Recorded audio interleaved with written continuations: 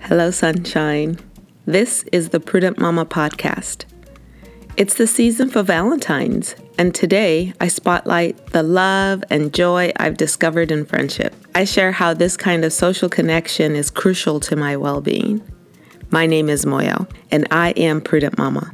You're probably seen all signs of Valentine around you. The hearts, the chocolate, flowers. Typically, we celebrate romantic love.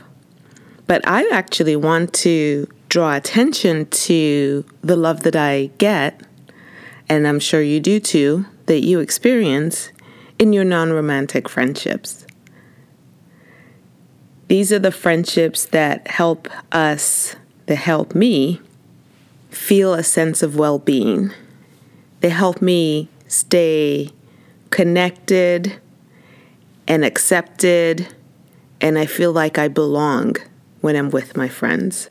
This is probably the most crucial part of our well-being because we humans are social people, and it's our friends that help us feel part of something larger than ourselves.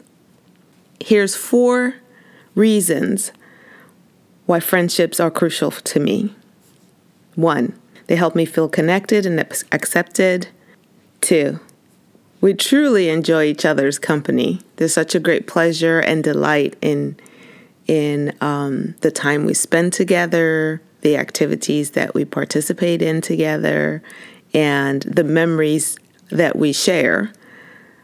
3, my friends help me feel safe in sharing and airing out my worries and my concerns and my secrets. They help me think out loud. They help me feel heard and understand myself better or find a solution to what concerns me or is worrying me. They also help me bring out my best self. The mutual respect and admiration that we have, I see in them traits that I admire, and they reflect to me traits in me that they admire. One of the ways that I honor these friendships and these relationships in my life is by being intentional in how I connect and make time for friendships. One of my dearest friends moved to a different state recently during the pandemic, and we had gotten into the habit of, when we lived closer to each other, meeting regularly, probably 2-3 times a month. There would be some organic reason why we would get together.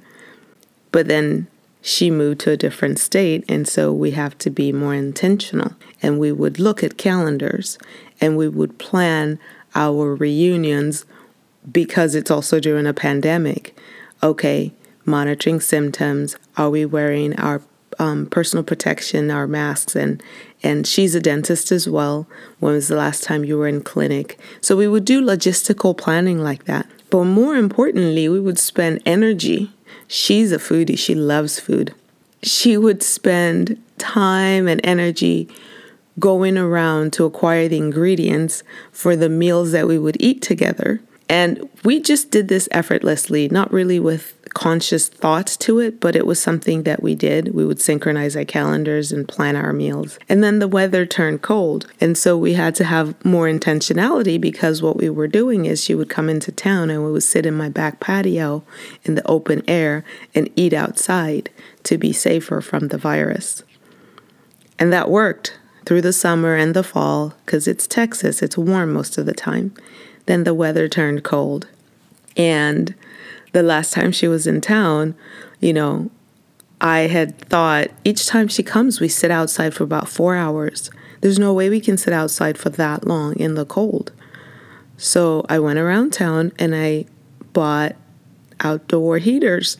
Then I had to figure out for days before she came into town, I figured out how to position these heaters so that we could still be socially distanced and the heater would be effective in creating a little area of warmth around us.